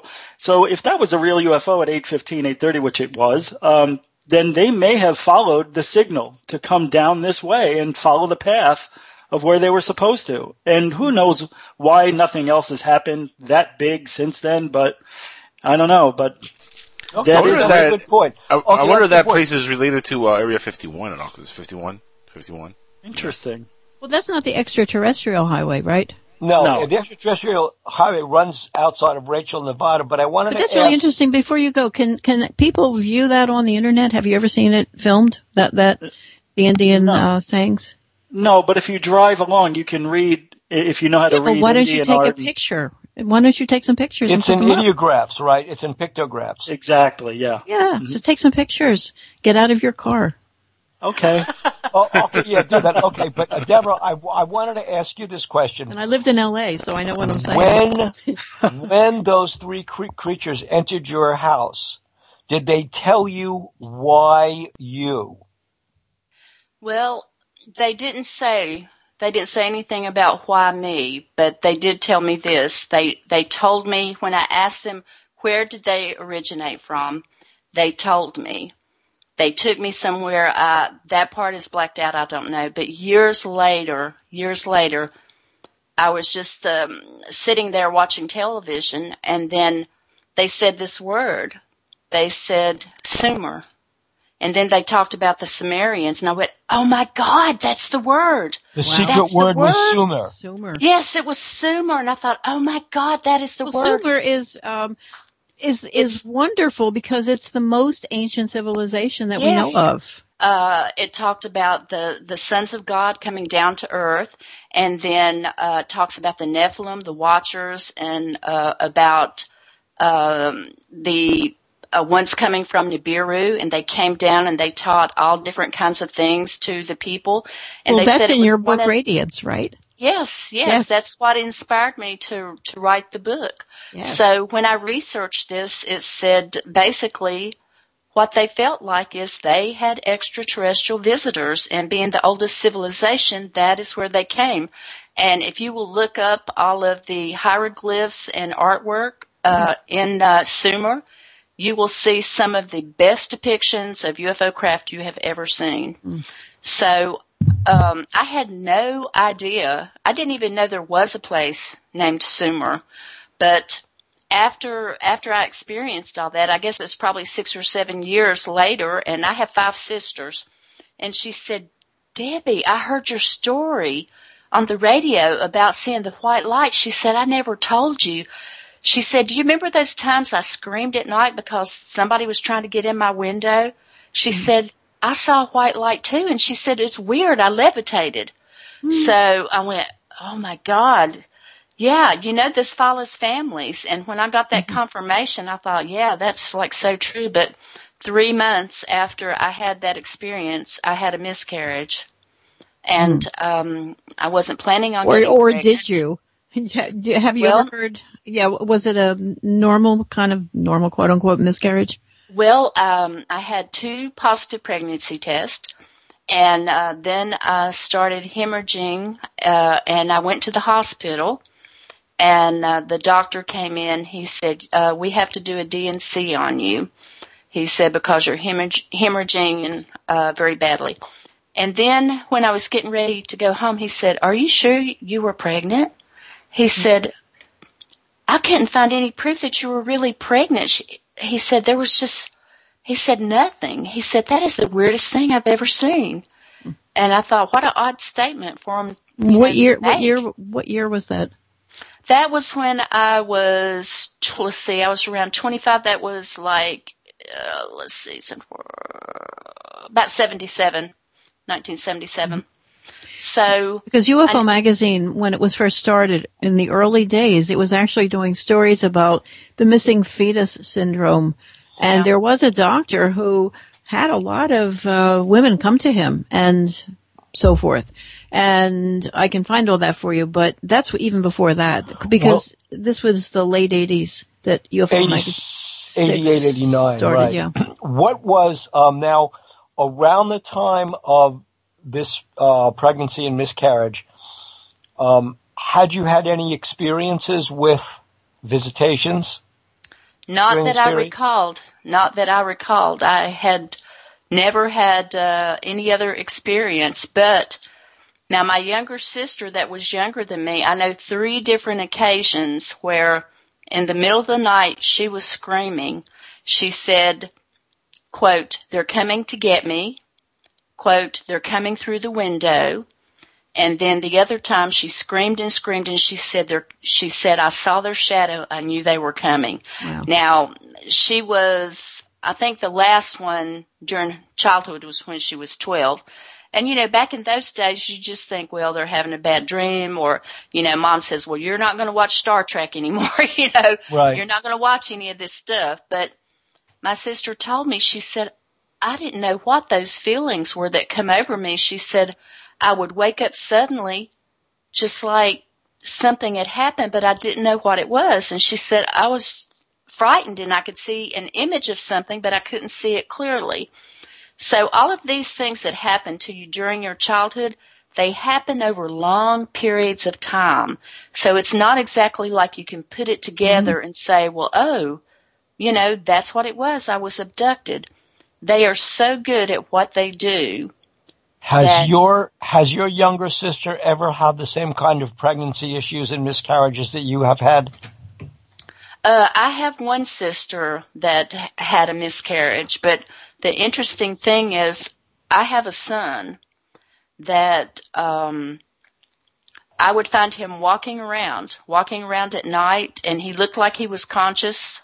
He had his eyes open, but he was like in a trance, almost like he was hypnotized. Oh, that's scary. Not once, but several times. Yeah, that's really scary. That is just terrifying. Yeah, he exhibited, I guess you would call it psychic abilities. Does he still have them?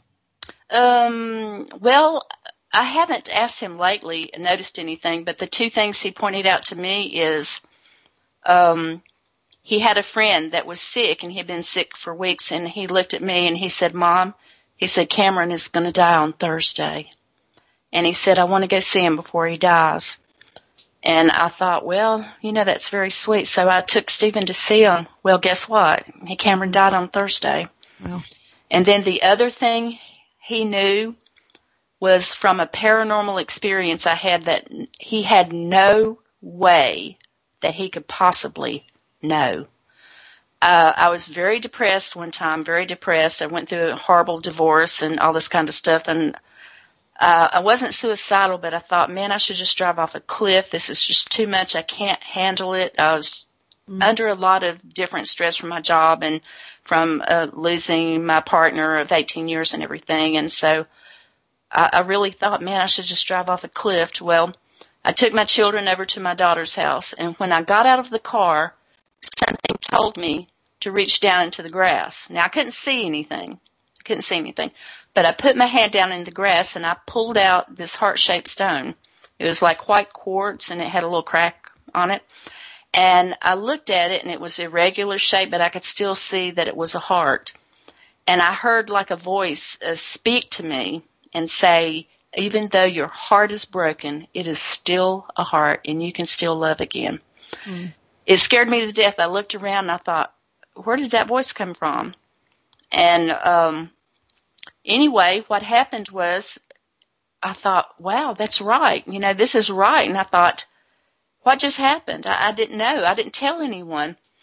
So the next morning on the way to school, I was sitting there thinking about it. I was driving Stephen, and I said, Stephen, I got to tell you something.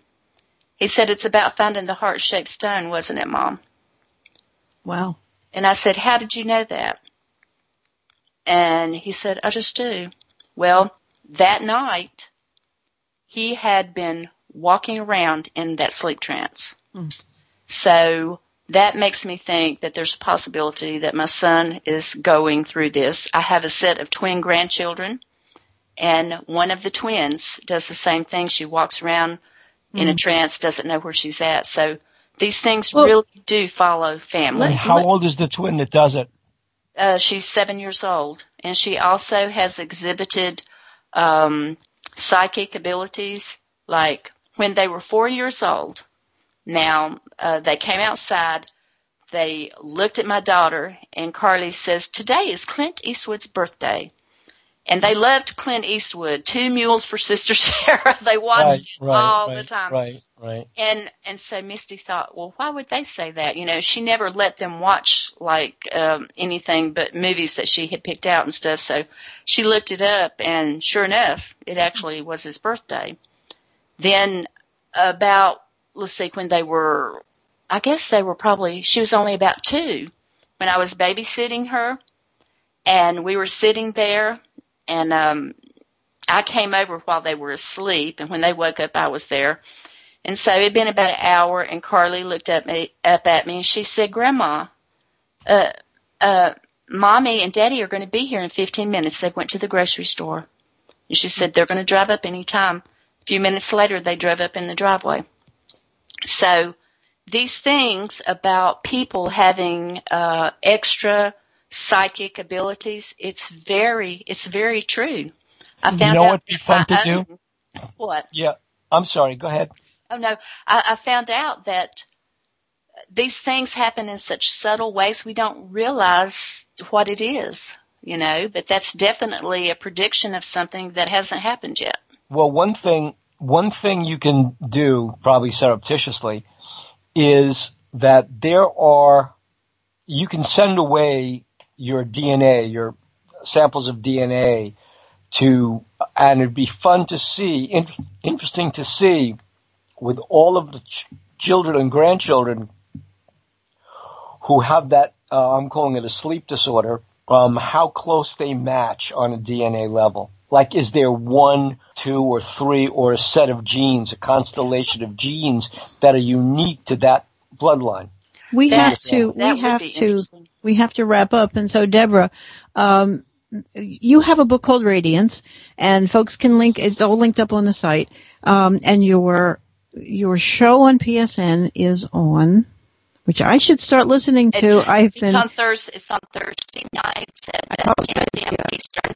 And I have a book that will be coming out soon called Synchronicity, about my UFO story. And my parents, they had a huge incident with the 1987 Withville event. They had landing marks in their backyard. Yeah.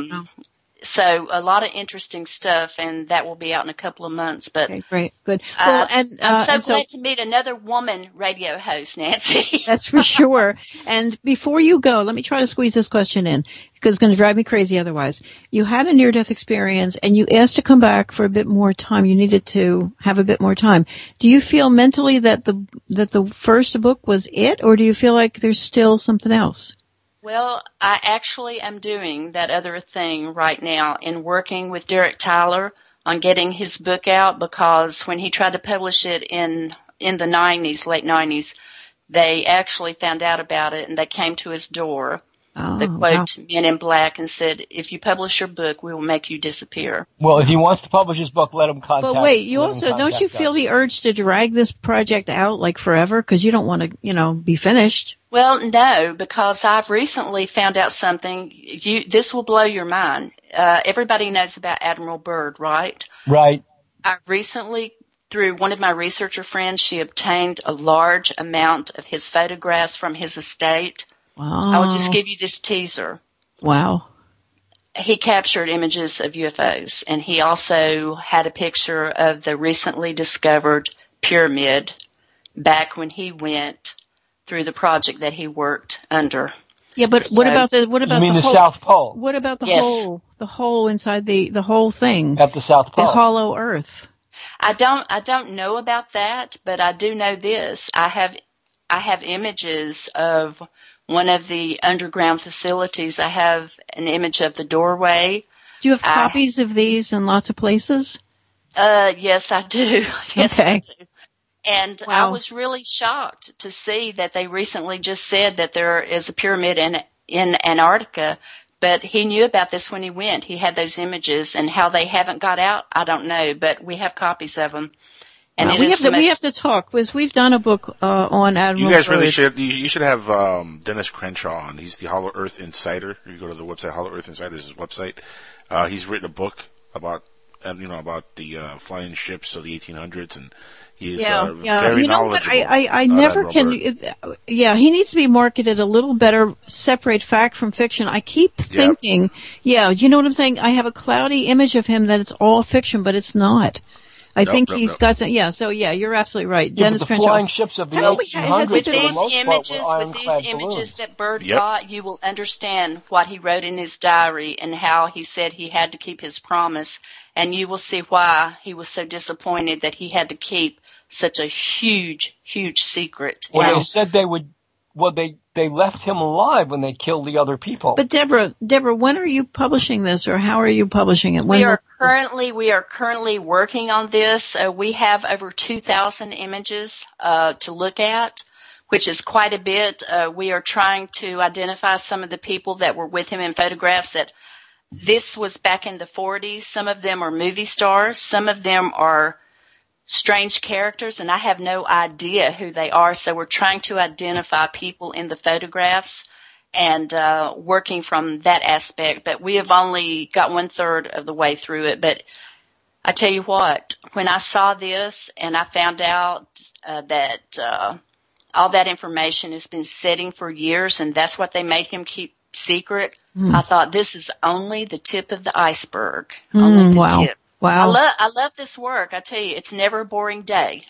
Wow. That's true. It's never a boring day. We must keep in touch. We must keep in touch. Hunting UFOs. Okay, so it is the midnight hour, and I want to thank our guest, Deborah Jane East, not West, East. Thank you, if she would have married Kanye West, would have been show.